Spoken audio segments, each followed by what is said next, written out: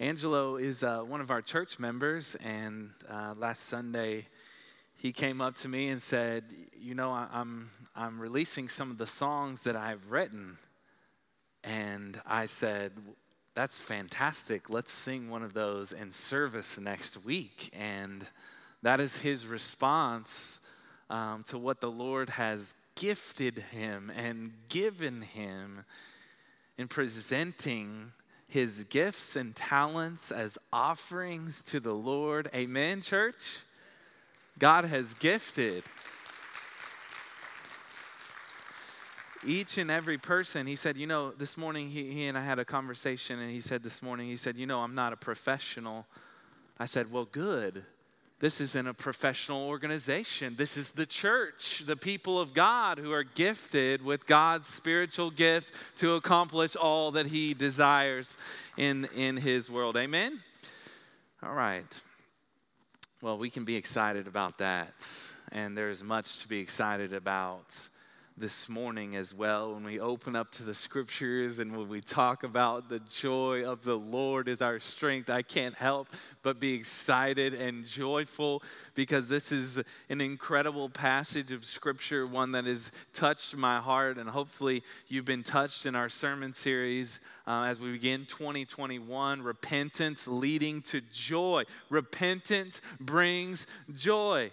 And I hope it's been refreshing to you. That's the word that is needed. Refreshing in a season of dryness, in a season of doubt, in a season of isolation. The Lord wants to bring refreshment to your souls through the word of God this morning. We've seen in this series, God's complete restoration, how he takes our sorrows and turns it into joy. And when we come to him in confession of sin, and he turns those sorrows into joy because God himself has forgiven us. And we can find true and genuine satisfaction in God himself, which can overflow into all the areas of our life. And we can find enjoyment in our life because we find satisfaction and enjoyment in our God, who is worthy of our worship. We saw that the one who sows in tears reaps with shouts of joy. The one who holds the gospel precious in their own life because they have been forgiven and set free actually is the one who sows the gospel into the life of others, which produces a harvest. That's our prayer for 2021, that the gospel would be so precious to our people, that our hearts would be so on fire for Jesus, that all we could do is sow the word of God and the gospel into the hearts of others, producing a harvest for Christ. This last week we looked at Psalm 32 and a truly blessed life, in which David declares that his life is truly blessed because of his status, his state of being forgiven. God is truly drawing his people back to himself. And when we acknowledge our sin, we are forgiven and set free and find joy, true and lasting joy.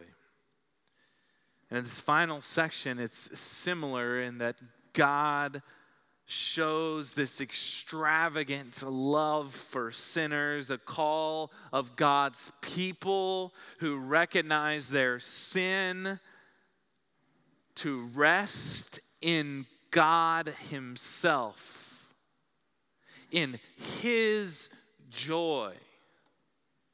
Not our own joy, but in God's joy.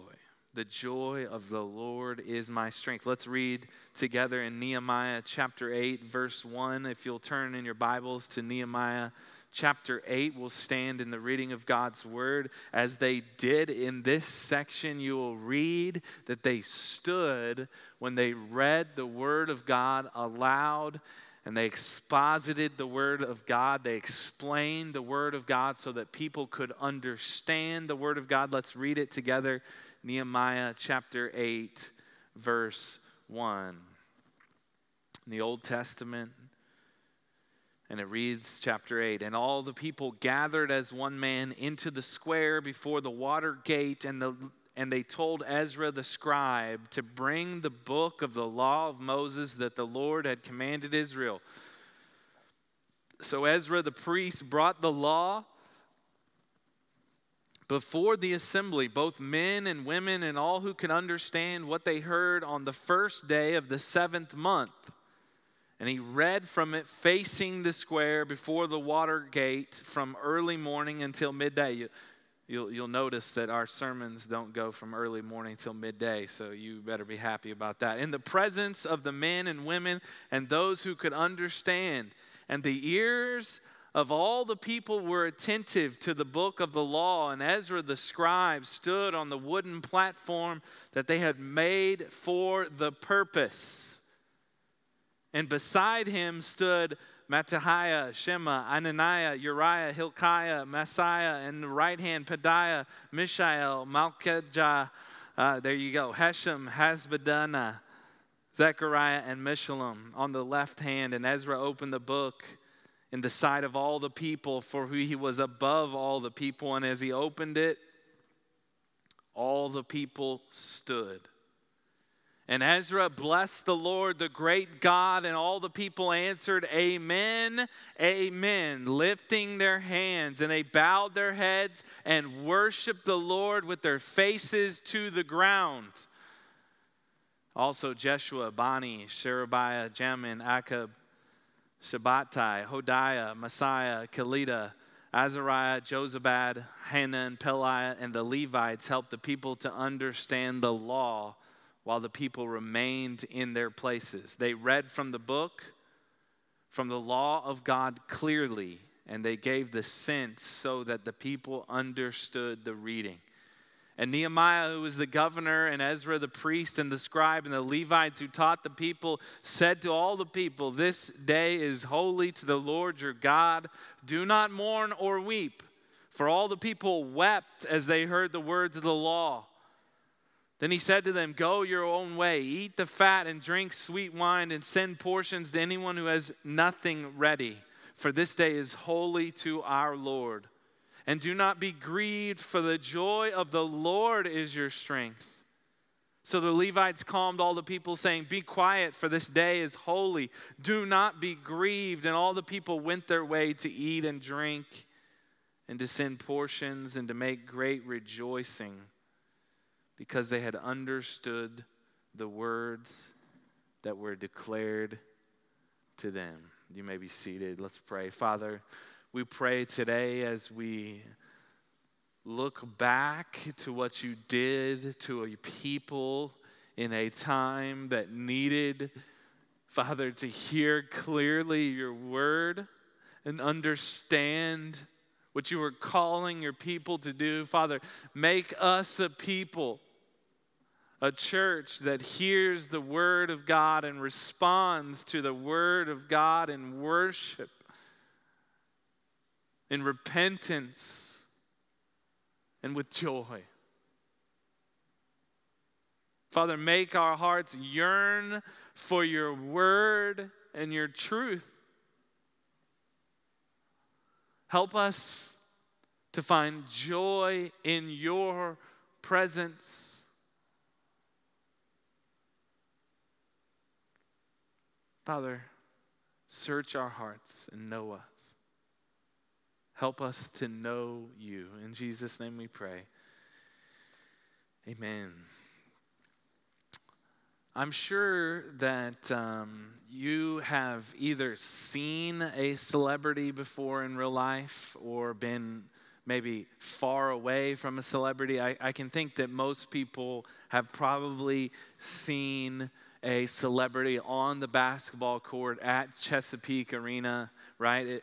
Or seen somebody that looks like a celebrity. But often we never get close enough to get a picture with one of these celebrities or these stars in the sporting world. But the funny thing is, since I was born, I've been able to get some pictures with really famous people and sports celebrities. I'm going to throw some pictures on the board here. I'm not trying to brag because it's not about me at all. But here's me when I was born. This is a few months old, and that guy right there, you may not know who it is. It's Karch Karai. He actually is one of the most famous volleyball players in the world. He won 3 gold medals, and he is actually looked at as probably the best volleyball player to ever live. If you go to the next slide here, you guys may know this next person in our next slide. This is Jeff Bagwell. He's a Hall of Fame first baseman for the Houston Astros. There's me and my brother back in the day. If you go to the next slide, you may know that guy. That's Mike Gundy. That was him when he was young, and he was, I think, the quarterback coach at Oklahoma State. But that was me when I was young with Mike Gundy. Keep going. You got me with Hank Iba. That's Hank Iba. If you know who Hank Iba, one of the greatest basketball coaches to ever coach the game. Continue.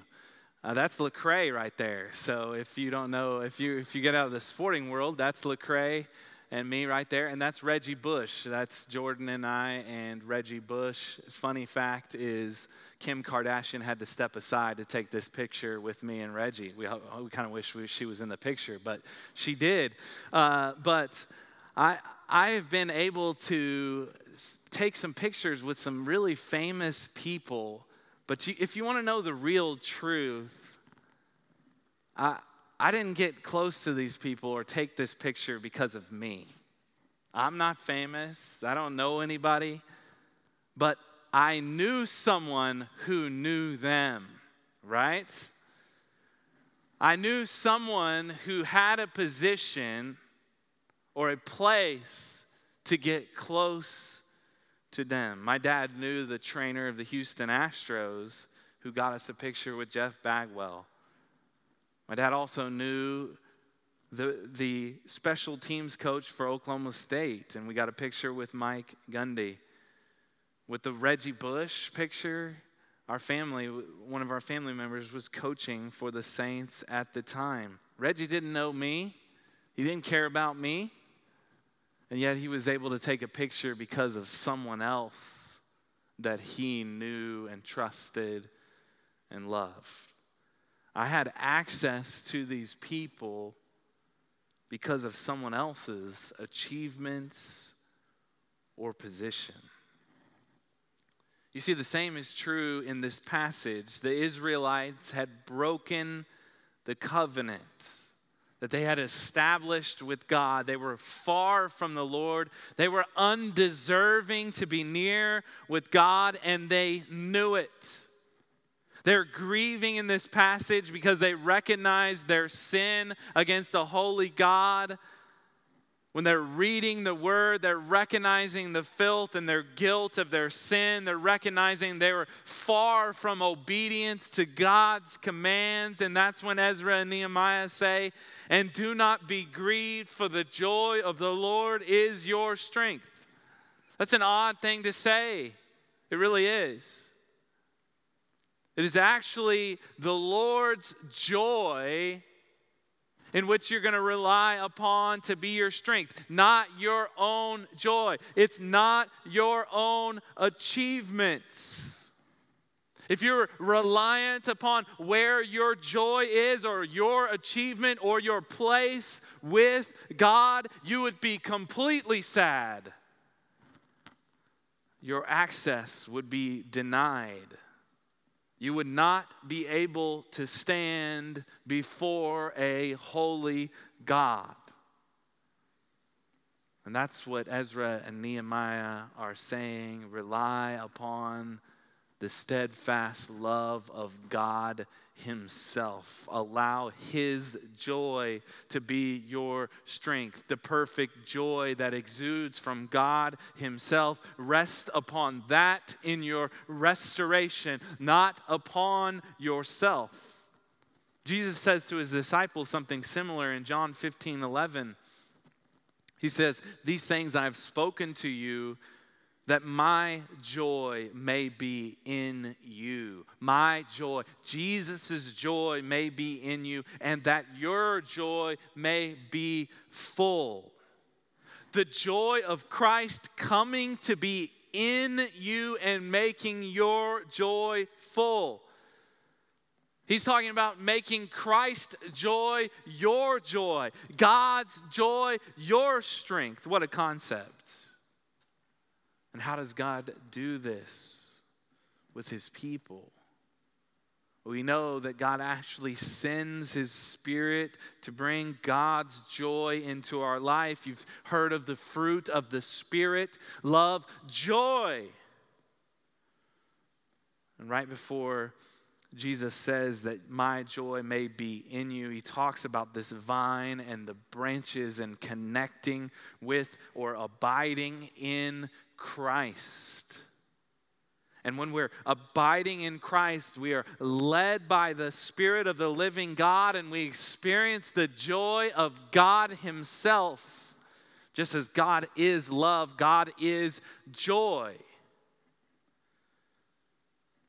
So where do we find that in Nehemiah chapter 8? Where are we in the scheme, in the grand scheme of God's story unfolding, God's love and his grace and his joy unfolding for us in God's story? We find ourselves in Nehemiah 8 as God has described his people who he has made for himself to reflect his glory. He has made this people, this Hebrew nation, and God describes his people as the bride. The bride who have been unfaithful, who have committed adultery with false gods. Over and over and over again, God continues to show his people grace and love, even in their unfaithfulness. Remember back to Egypt in the time where God showed his power in his deliverance and his salvation for his people. He has rescued them from Egypt. He has given them the promised land. And they continue to worship idols made by human hands. If you want to put it in our terms, their hearts have yearned for the ways of the world. Idolatry has become their central focus. That has been their life. The temple has now been destroyed. The place of worship, city of Jerusalem has been burned. And God's people have now been in exile from the place of the promised land. And yet God has not forgotten his people. He is restoring his people back, and this is the story of Nehemiah. He's restoring his people back as the faithful groom who stands at the altar ready to receive his bride who has been unfaithful back. Why? Because God has raised up godly men like Ezra and Nehemiah back to bring back to Jerusalem not only the temple but the walls to be rebuilt and worship to now be in the place of Jerusalem. And this is after the walls have been built. God is restoring the worship back with the people. He is stirring their hearts to return to the Word of God and to worship of Him, and ultimately finding joy in God Himself. The joy of the Lord is my strength. So let's look at verse 5. I'm going to read verse 5 so I don't have to read all those names again. And Ezra opened the book in the sight of all the people, for he was above all the people. And as he opened it, all the people stood. And Ezra blessed the Lord, the great God. And all the people answered, Amen, Amen, lifting their hands. They bowed their heads and worshiped the Lord with their faces to the ground. This is our first point this morning, and it is this: worship begins with knowing God. Worship begins with knowing this God. You see, the people who had become enamored with the ways of the world, the idolatry that so entangled them greatly and attached to their life, they had lost sight of who this God was. They did not know their God. They did not know his word.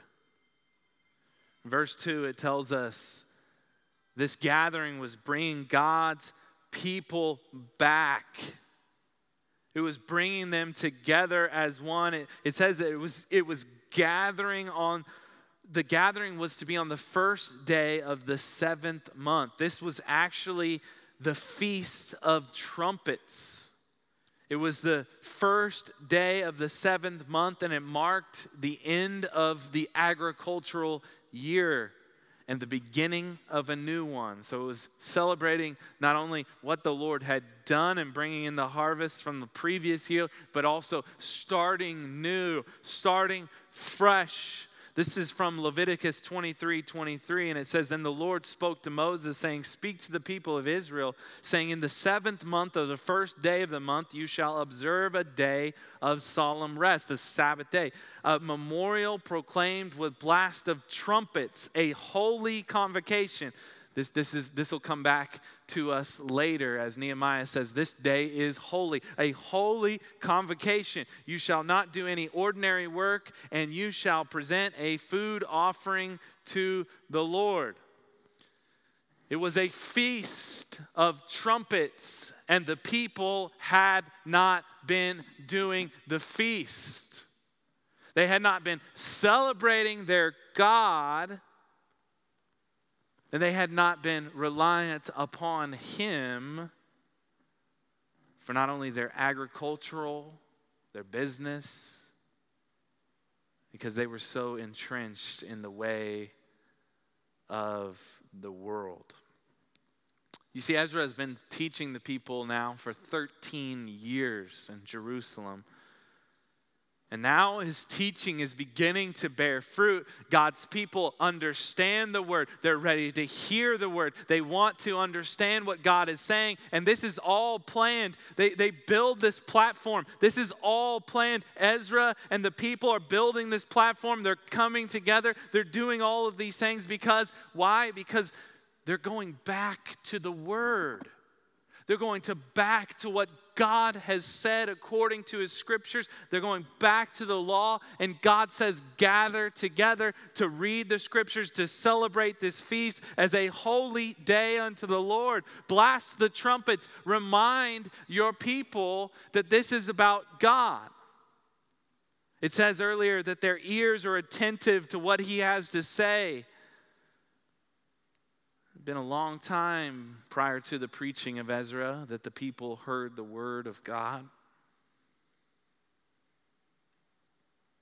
Deuteronomy 31 tells us what the preaching of the word and the reading of the word is supposed to be done in the gathering. Then Moses wrote this law, Deuteronomy 31:9.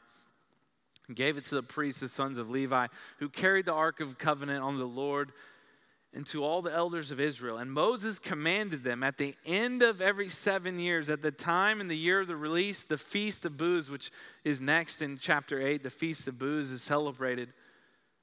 But when all Israel comes to appear before the Lord your God at the place he will choose, you shall read this law before all Israel in their hearing. Assemble the people, men, women, and little ones, and the sojourner within your towns, that they may hear and learn to fear the Lord your God. And be careful to do all the words of this law, and that their children who have not known it may hear and learn to fear the Lord your God as long as you live in the land that you're going over the Jordan to possess. So they're listening to Ezra speak this to them. Remember, you're supposed to gather together. You're supposed to hear the word of God. You're supposed to preach it to the next generation, which does not know and does not fear the Lord. And Israel has failed. They have gone through many generations who did not gather to hear the word of the Lord proclaimed. They did not come together to fear the Lord, teach it to the next generation, and thus they did not worship him. Yet God stands before his people as the faithful groom who pursues his wayward bride and offers them grace. This is how God describes himself through the prophet Hosea in Hosea 2:19. And I will betroth you to me forever. I will betroth you to me in righteousness and in justice, in steadfast love and in mercy. I will betroth you to me in faithfulness, and you shall know the Lord. God is saying, I will come to you, and you shall know me because of my faithfulness, my righteousness, my justice, my steadfast love, my mercy. You see, when we dabble in the ways of the world, just like Israel has done, when we continue to yearn after the desires of the world and our heart becomes hardened, we cannot know God, we have no desire to know God, and we have forgotten who this God is. The darkness of our heart becomes so great that we do not yearn for God. Paul tells us this in Ephesians 4:17. Now, this I say and testify in the Lord, that you must no longer walk as the Gentiles do in the futility of their minds. They are darkened in their understanding, alienated from the life of God because of the ignorance that is in them due to their hardness of heart. So what does sin actually do? It hardens the heart. It darkens the heart, and we cannot feel, we cannot know God himself. And that is when God interjects and comes into our life, and he gives us a new heart. Jeremiah 24:7, I will give them a heart to know that I am the Lord, and they shall be my people, and I will be their God, for they shall return to me with their whole heart. So God, what is he doing with his people here? He's stirring them. He's restoring them back. He's bringing them to the word of God. He's giving them a new heart, the one that leads to worship with their whole heart. True and genuine worship, which we see in this text here, comes through the Spirit and truth. The example is people lifting up their hands, yearning for the Lord in a sign of surrender.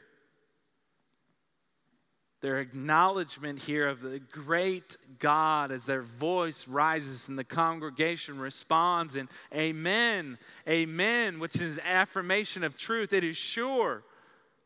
And finally, the bowing of their faces to the ground in a sign of submission to the authority of God in their life, an understanding of his holiness and our sin. So let me ask you this morning. Is your worship filled with a spirit of wisdom and knowledge of God himself? Or are you concerned about the songs that we sang this morning that you did not know?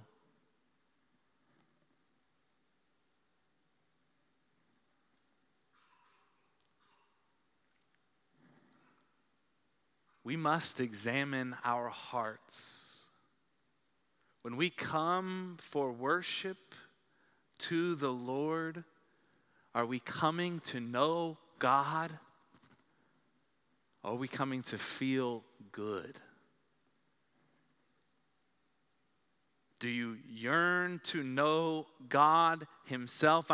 I'm convinced, Paul writes this in Ephesians chapter 1, that he prays for God's church to have a spirit of wisdom and of knowledge of God himself.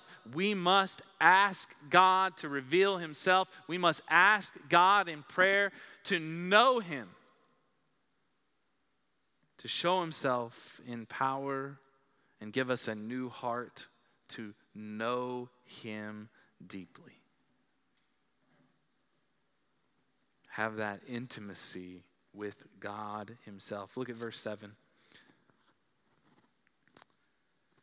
All of these men here are Levites, and the Levites helped the people to understand the law. While the people remained in their places, they read from the book the law of God clearly. And they gave the sense so that the people understood the reading. And Nehemiah, who is the governor, and Ezra, the priest and scribe, and the Levites who taught the people, said to all the people, "This day is holy to the Lord your God. Do not mourn or weep," for all the people wept as they heard the words of the law. So God gives us this new heart, right? One that desires to know him and one that desires to know his word. And when the word of God comes into our new heart and mind, we see a people who are repentant. This is point number 2 this morning. Understanding God's word brings people to repentance. How can people understand the word of God? God allows them to understand it. This is the progression. A new heart which desire to know the revelation of God himself through his word, and thus the Lord changes our mind. He renews our mind in this worship of God himself through the word of God. Romans 12, 1 through 2 says it explicitly, everything that I've just said. I appeal to you, therefore, brothers, by the mercies of God, to present your bodies as a living sacrifice, holy and acceptable God, which is your spiritual worship. Do not be conformed to this world, but be transformed by the renewal of your mind, that by testing you may discern what the will of God, what is good and acceptable and perfect. We worship the Lord. He begins to renew our mind through his word, and we are transformed. This is how it operates. My kids watch this show, Lego Master. I'm sure you've seen it on television or a commercial for it. But I'm enthralled by this show as they take these Lego pieces and they create these masterpieces, truly remarkable, of the artistry and creativity from people. You know, it always amazes me, God's creativity with people. Even this morning, hearing one of our own, God's creativity in people. We as the church need to foster that creativity. But this show shows that creativity from people. But when I put together Legos, it certainly is not like that. I can't just take a bunch of pieces and say, hey, create something with it. No, I need the instruction manual. I need somebody to tell me to place this 4-piece with this 2-piece and put it on top and place it in this order, or else I am not going to get it done. I'm most likely going to be frustrated and not be able to finish. And you see, God has clearly outlined very clearly his expectations for his people, how they ought to live, the principles to live by, even the festivals in which they should have and rejoice in to remind themselves of the Lord and his graciousness, his goodness, and his salvation, all the things that he has done, reminding them of who this God is. But in the Lego show and Lego Masters, sometimes these master builders have to build a theme, right? They give them a theme to build upon. And I've seen even one episode in which the master builder kind of decides he's going to disregard the theme. It's like a prehistoric or a Wild West theme. And they create their own thought process. And guess what? They are disqualified. Even though it was beautiful, even though what they did was maybe good, they were disqualified.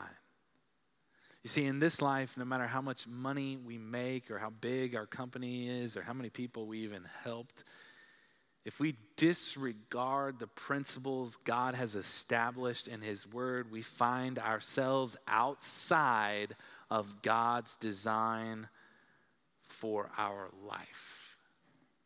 This is where Israel finds themselves, outside of God's design. And yet, they open the word. They go back to the very word of God. And they hear the scriptures with clarity and understanding. You know, the seed that is sown in the four soils, the seed that has no understanding does not even take root. But when people understand the word of God, something happens in their life. There is a change of their heart. They're renewing their mind.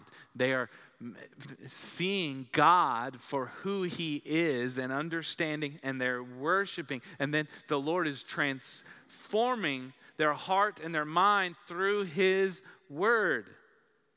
2 Timothy 3:16 says this: all scripture is God-breathed and useful for teaching, reproof, for correction, and for training in righteousness, so that the man of God may be complete, equipped for every good work. And in Nehemiah here at this time, they open this book.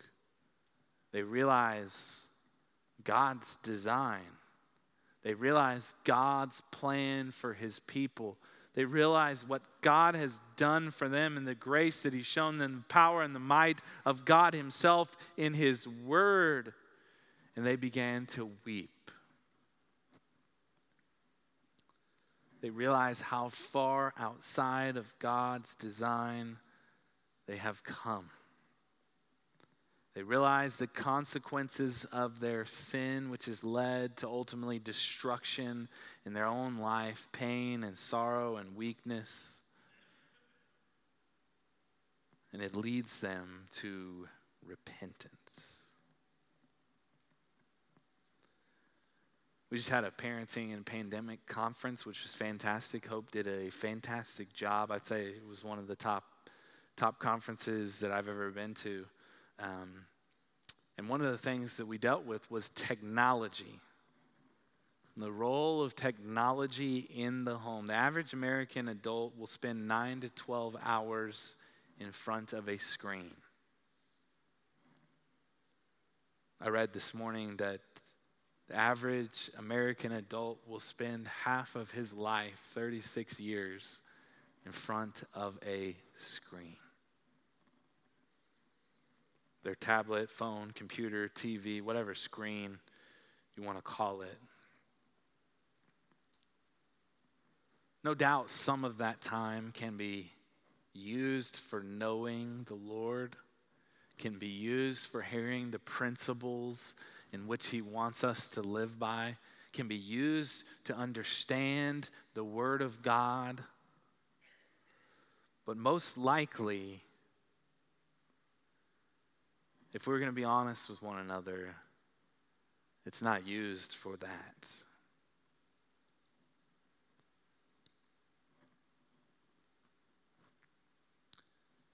So when we look at Israel and we say, well, how could Israel worship these idols? How could they fall so far away from God? And then we look at what we're viewing or what our mind is on or technology. 9 to 12 hours a day is spent on a screen.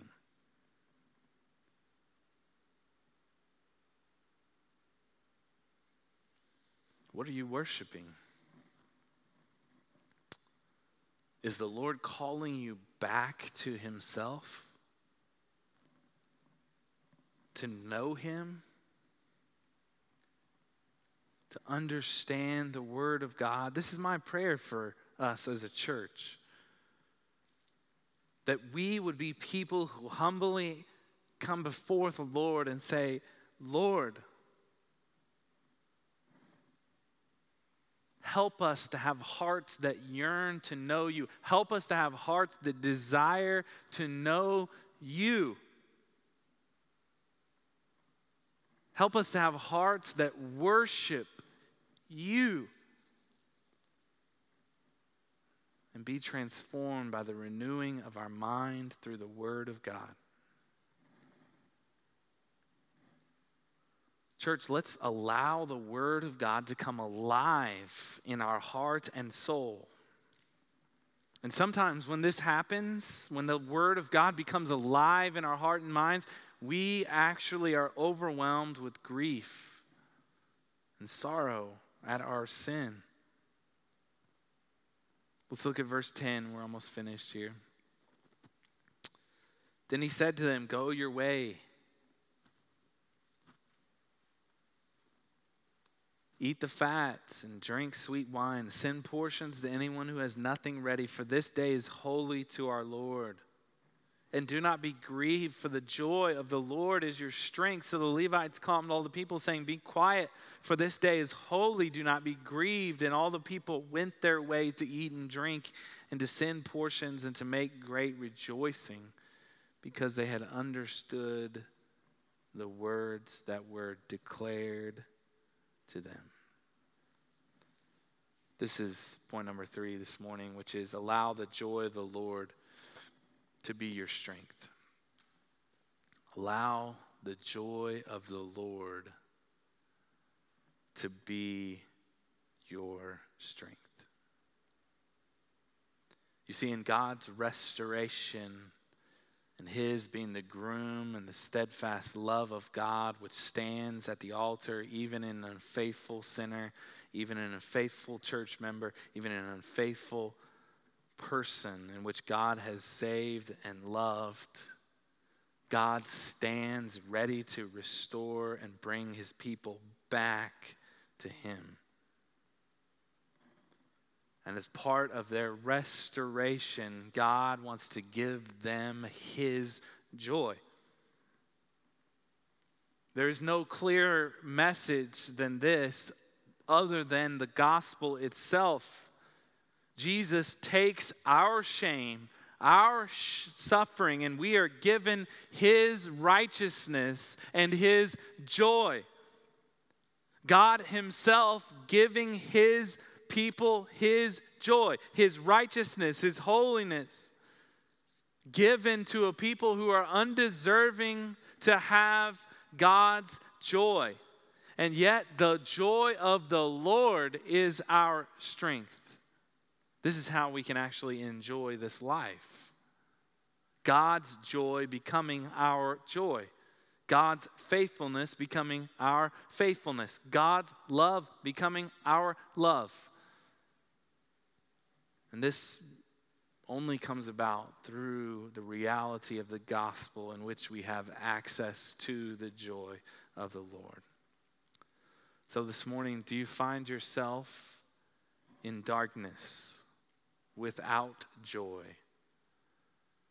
Maybe even convicted, like the people of Israel who hear the word of God and recognize their sin.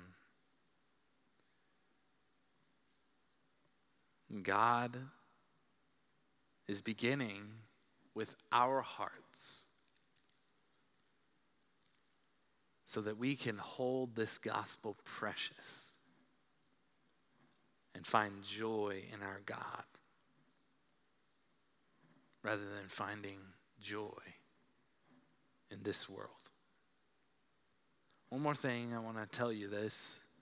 So interesting in this study, looking at the joy of the Lord is your strength and looking at the various passages in which the Lord talks about God's joy. In the parable of the talents, the master gives an amount of money to each of 3 servants. One, he gives 5 talents or amount of money. Another servant, he gives 2 talents. Another servant, he gives 1 talent. And he goes away for a time, and he comes back, and the one with 5 talents presents another 5 talents. The one with 2 talents presents another 2 talents. The one with 1 talent goes and buries it, uncovers it, and gives him the 1 talent back. And it's interesting what the master says to the one who has been faithful with what he has been entrusted with and multiplies his talents or multiplies the money he's been given him. It says in Matthew 25, verse 23, his master said to him, "Well done, good and faithful servant. You have been faithful over little, I will set you over much. Enter the joy of the master." Isn't that interesting? In the parable of the faithful servant, the Lord's reward is to enter into the joy of the master. God's joy, your joy. The joy of the Lord is your strength. John Piper writes this: God's supreme passion is to be glorified, and my desire is to be happy. And these two are not at odds, but come to pass in a single act of worship. Therefore, since glorifying God is the purpose of the universe, pursuing joy in God is a divine command. Delight yourself in the Lord. Be glad in the Lord. Rejoice in the Lord. Church, let us be people who worship our God because he has given us a new heart and we want to know him. Let us be a people who open this book and are transformed by the renewing of our mind and changing our hearts and minds and conviction of his word and changes the direction of our life. And let us enjoy our God and find joy in the Lord himself. Let us pray. Father, we thank you for the series that has impacted our hearts and minds and the joy of the Lord that we so preciously desire. Father, help us to realize and help us, our hearts, to be made new in understanding what joy is and the joy of God, which is more precious than anything that we can hold on to. Father, help us to throw off the sin that so easily entangles us, to run the race with our eyes fixed upon Jesus, that when we enter the heavens, Father, that you would say, enter the joy of the Master. Lord, help us to be a people who love you, who run this race, not as perfect people, but people who look to your word, are convicted in our hearts, repent, and find joy and healing under your wings. Father, we thank you for your grace and your mercy in our hearts right now. And as we sing, we pray that we would worship not because of the song, not because of the place, not because of the people around us, but we would worship because our heart sings of the joy of the presence of the Lord and the joy of the Lord himself. Lord, help us to be worshipers of our life. Give us a desire to know God and be transformed. In Jesus' name we pray. Kyle's going to lead us in worship. If you'll stand, there'll be pastors in the back. If you'd like to be prayed over or talked to, we'd love to do that for you.